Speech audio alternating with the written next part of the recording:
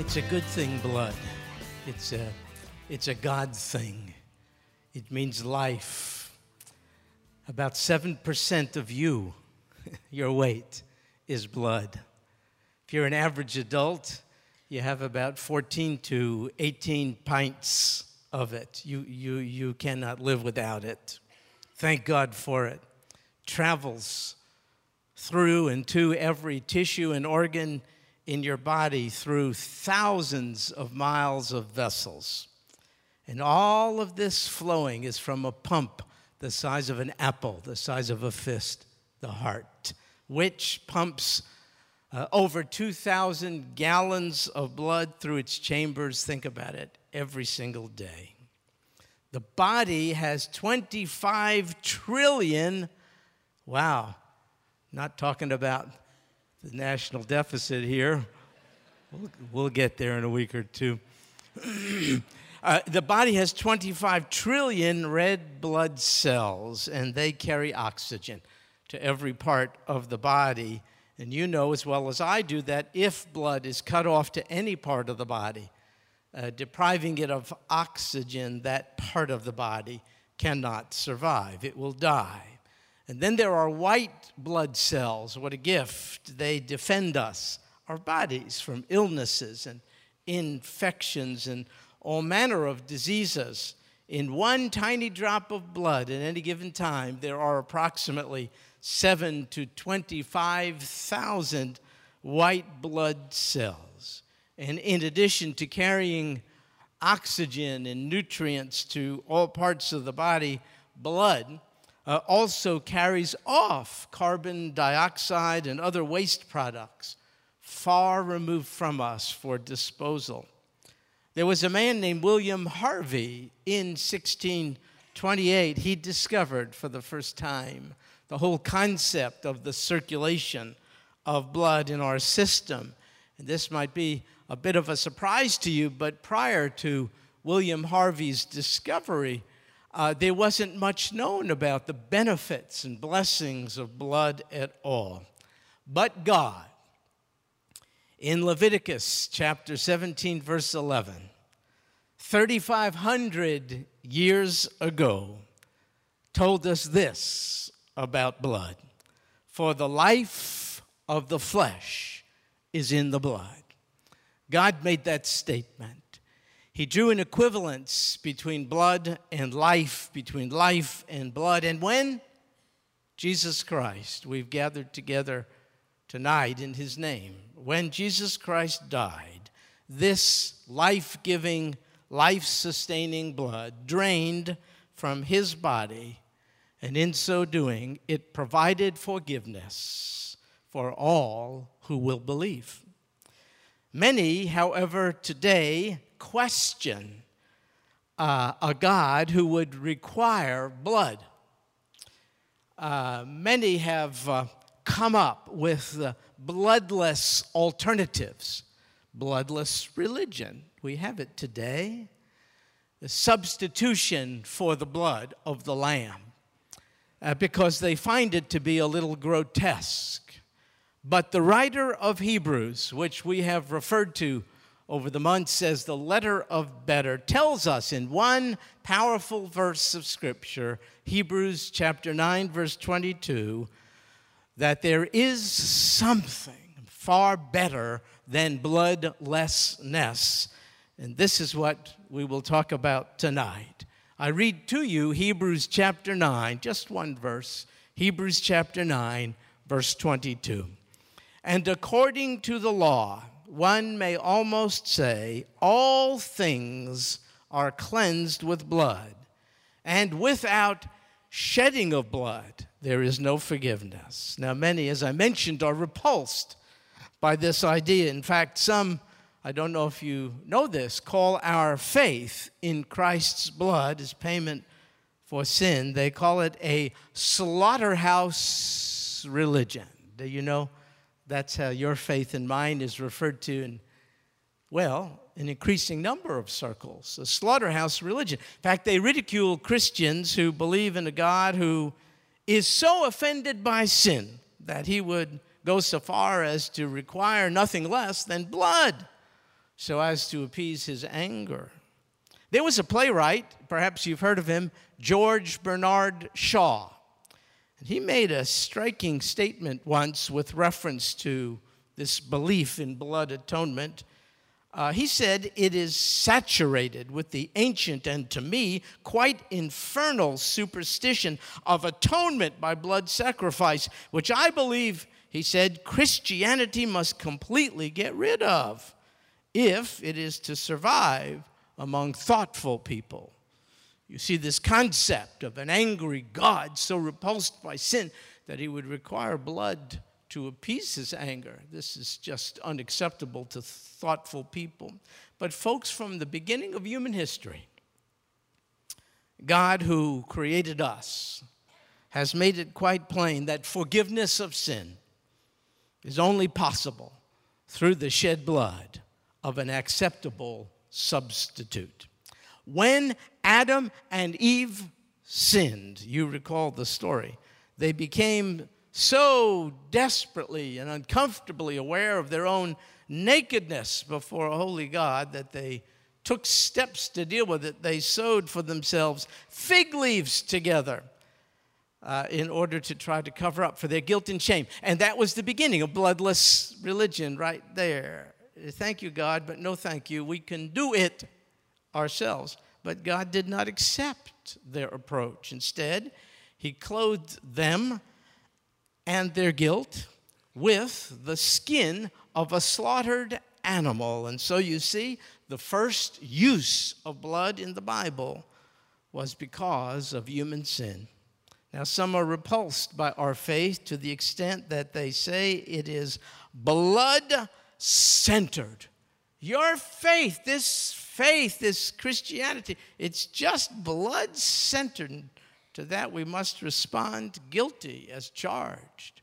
They are correct. You see, without the shedding of blood, there is no forgiveness. Who said so? God said so.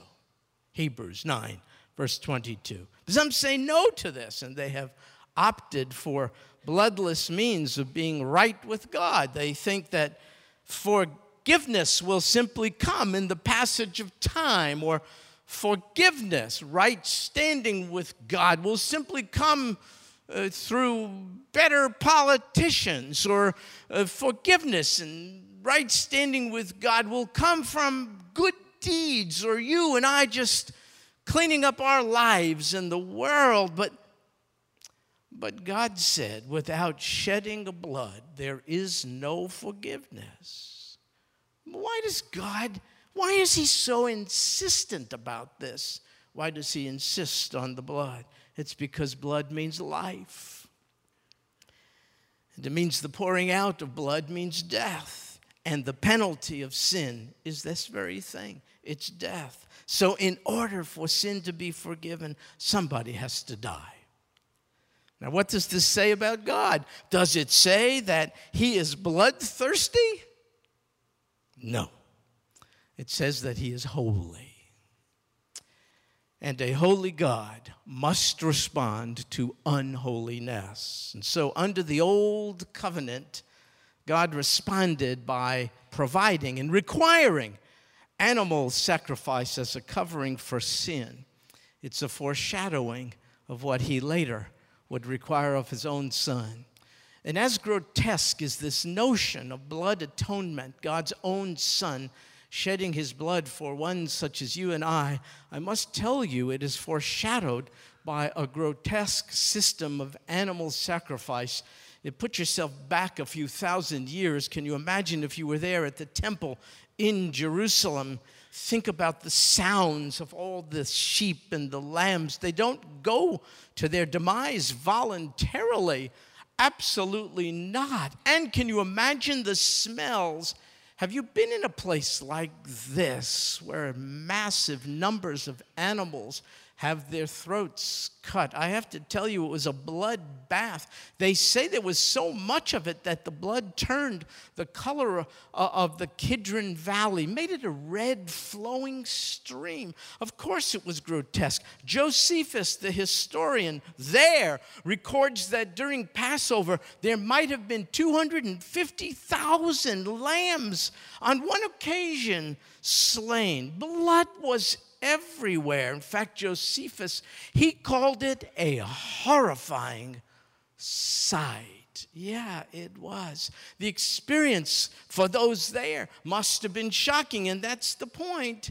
God permitted it. No, God provided it as a shocking illustration of the cost of sin, and yet that it was provided at all by God as a covering for sin is an overwhelming picture of his grace. But why can't God just say, I'll just let it go? I like you. Forget it. You're forgiven. Why can't God just do that?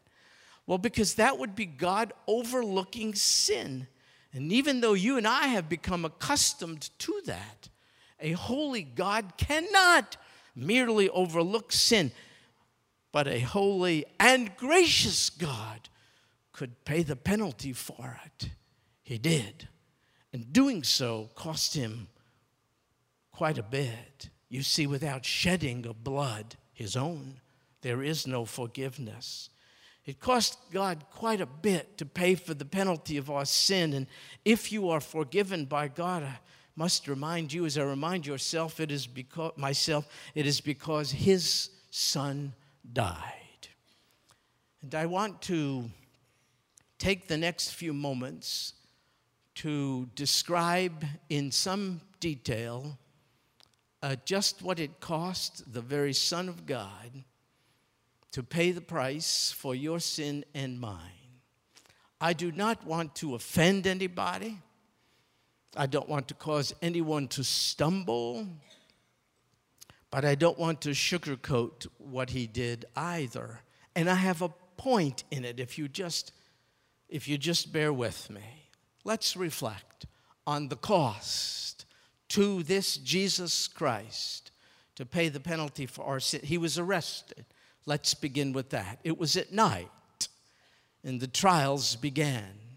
In absolute contrast to Jewish laws of jurisprudence, they didn't typically try the accused at night because the sun had gone down. You couldn't examine the evidence when the sun had gone down. There would not be proper illumination to make for a fair trial, but it didn't matter in the case of this Jesus of Nazareth. Let's take him by night anyway. And so they brought him to the place of Caiaphas, then the high priest, and there in the precinct was a soldier, Roman soldier, and he hit this Jesus right in the face because this Jesus remained silent when questioned by Caiaphas. And the guards there mocked him. What they did, they put a blindfold over him. They asked him to identify them as they each, one at a time, passed by. Then they spat upon him. Have you ever had that experience? It's demeaning. It's dehumanizing. They spat upon him. Then they struck him again in the face. By morning, he was bruised and he was dehydrated and he was exhausted from lack of sleep. He was then taken away to be whipped prior to being crucified. So his hands were tied to a post above his head. He was stripped, and then he was whipped. The Romans used a short whip with leather straps, and small balls of lead primarily were attached to the ends thereof. They used it, and his skin in the process was shredded. And as the blows continued, and they did, they cut deeper into his flesh, getting to the layer of his musculature, such that blood, which we spoke about, oozed from capillaries and veins and arteries. In fact, he lost so much blood that his blood pressure would have fallen to such extent he would have at this point gone into shock. His thirst, this is a concomitant of shock, his thirst would have been extreme. He would be on the verge of fainting. He was untied and he was allowed to slump to the stone pavement, soaking in his own blood. The Roman soldiers thought this was all funny. Funny in particular that a Jew such as this wretched one would have the audacity to claim to be king of the Jews. And so they mocked him by putting upon him a robe on his shoulders. They put a stick as a scepter in his hand, and then they formed a crown out of branches which were there plentiful. They formed it together, interwoven. Long thorns were part of it. It was pressed into his scalp. Much bleeding occurred. And nerves were damaged to such extent that pain probably radiated down his face and his neck. And then the soldiers continued to make fun of him. They hit him in the face. And they took the stick, which was in his hand, and they hit him on his head with it, such that the thorns there would have been driven deeper even into his scalp. And then they tore the robe off his back, and in the process, his coagulated wounds would have been reopened, and he would have been bleeding profusely.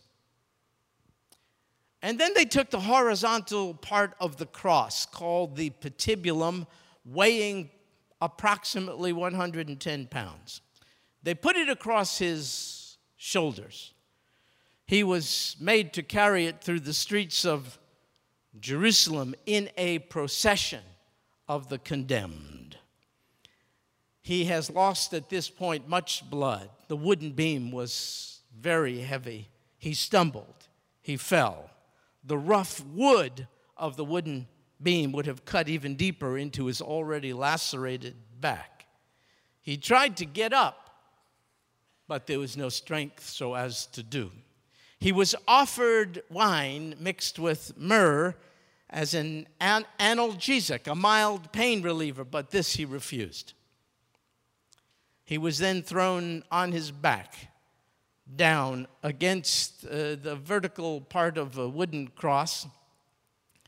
A legionnaire, skilled in this whole procedure, felt for the depression in the front of his wrist.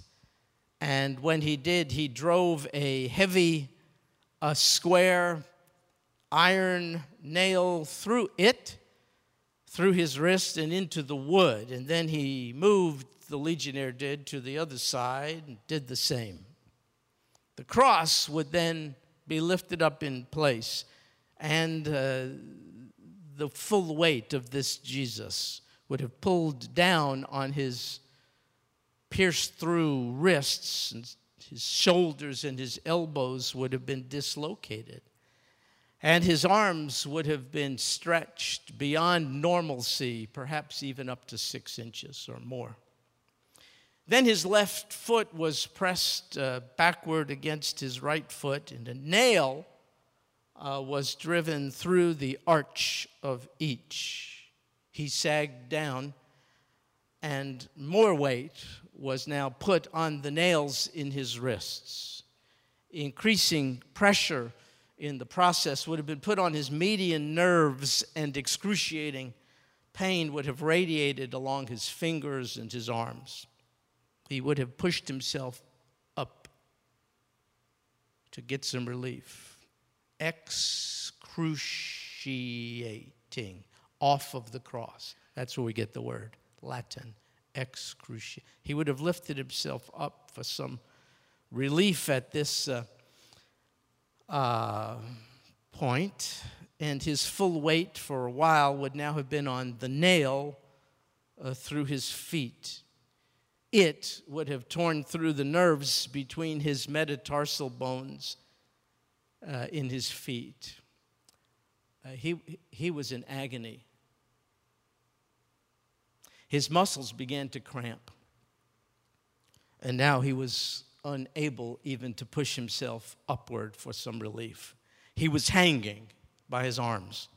His muscles could no longer respond. He inhaled, but he could not exhale. Try it. He struggled to raise himself so as to be able to breathe, and in the process, tissue on his back would have been torn. His back was lacerated, and as he moved up and down against this old rugged cross, tremendous pain would have ensued, hours of pain.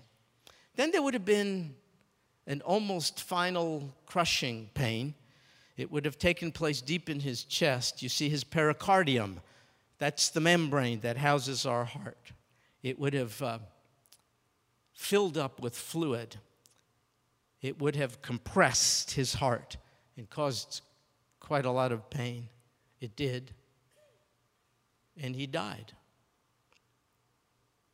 Death by crucifixion. Cause? Multifactorial. Most common? Asphyxiation. He suffocated. And in the midst of it all, before he died, he uttered these words. He said, "Father, forgive them, for they do not know what they are doing." And I say, what does that mean? You know what you do when you sin, and so do I. It's deliberate. When you sin and what I do, it's a choice. It's not a mystery. What does this mean? Forgive them. They don't know what they're doing. I think what we don't know is just how costly it is to forgive that sin. I don't think we get it. And there's something else quite tragic that I think we don't know. This is the saddest, most tragic of all.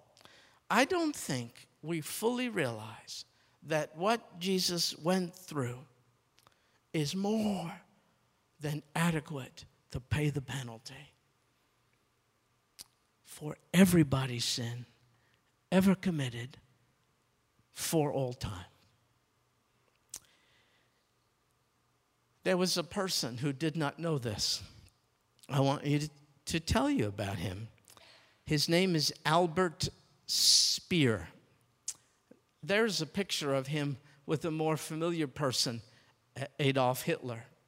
Albert Speer rose to great positions of power and influence in Hitler's Germany. And after the fall of the Third Reich, Speer was brought to trial at Nuremberg. You've heard of the Nuremberg trials. And what distinguished him from the others is that he was the only one of Hitler's staff during these trials who admitted his guilt. And as a result, he was incarcerated for 20 years in Spandau prison. Once he was interviewed about a book he had written. And he was asked by the interviewer, "You have said the guilt can never be forgiven or shouldn't be. Do you still feel that way?" And Speer responded, "I served a sentence of 20 years. And I could say I'm a free man. My conscience has been cleared by serving the whole time as punishment. But I can't do that.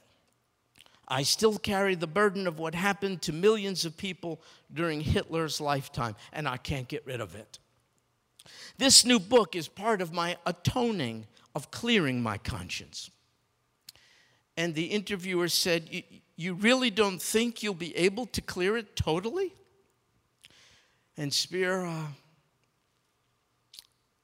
reflectively shook his head and said, "I don't think it will ever be possible." Albert Speer accepted full responsibility for his crime. His writings were filled with contrition and warnings to others to avoid his moral sin. He desperately sought cleansing and relief from guilt. and yet died, never having found it. That is a great tragedy.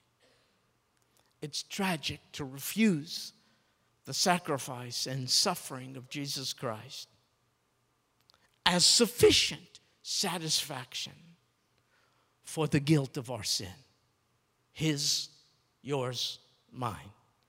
You cannot find relief, peace, cleansing, pardon in bloodless religions or efforts. You can only find it by accepting the complete sufficiency of the voluntary and full suffering and death in your place of the Lord Jesus. You see, without the shedding of blood, one verse tells us this: there is no forgiveness.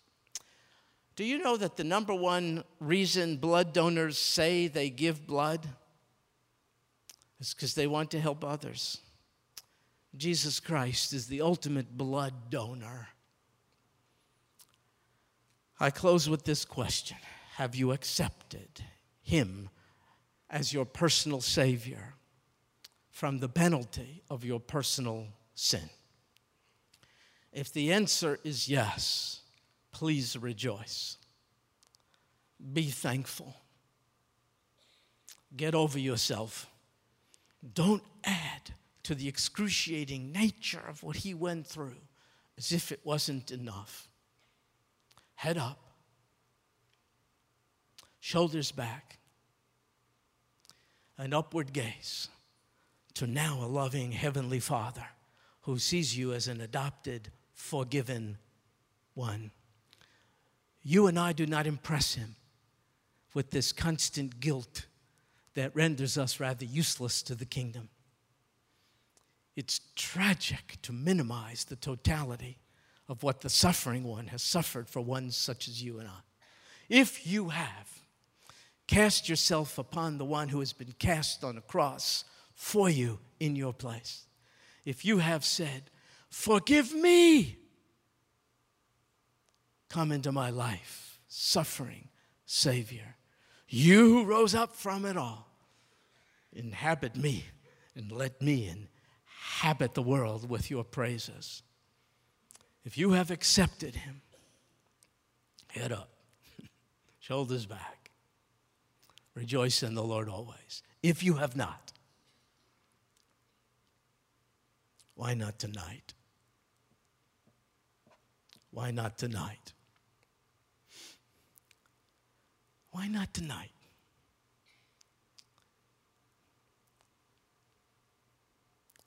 Why not accept the Lord Jesus tonight? What can wash away your sin? Tell me. That's the answer.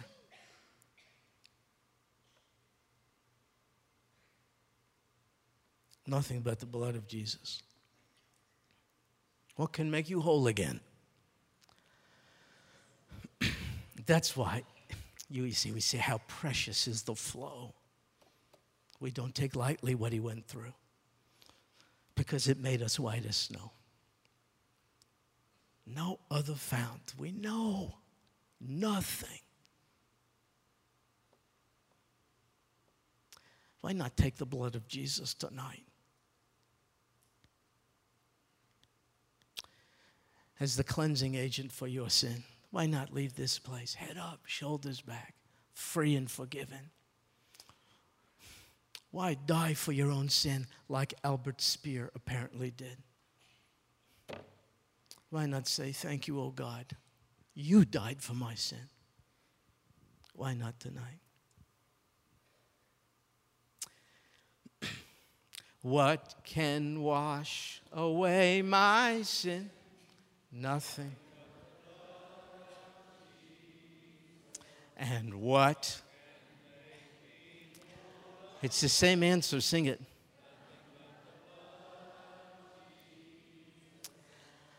Oh, precious, the flow. Here's what it did.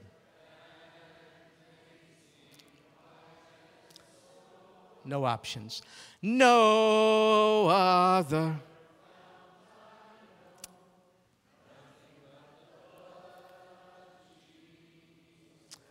So, Lord Jesus, we bow in adoration and gratitude, overwhelmed by your holiness, overwhelmed by your mercy. Oh God, a sinner in this place is qualified for forgiveness. Oh God, let there be not one. It's too serious. We don't even know what tomorrow holds. Let there be not one who passes out of this life into the next forever condemned and separated. Oh God, we don't just sing, we believe. Nothing but your blood has been provided for the forgiveness of sins. Oh God, let there be not one person who leaves here tonight tragically rejecting or minimizing the completeness and totality and excruciating nature of what you've done, that we could be free and forgiven forever. This we pray in Jesus' name. Amen. Amen.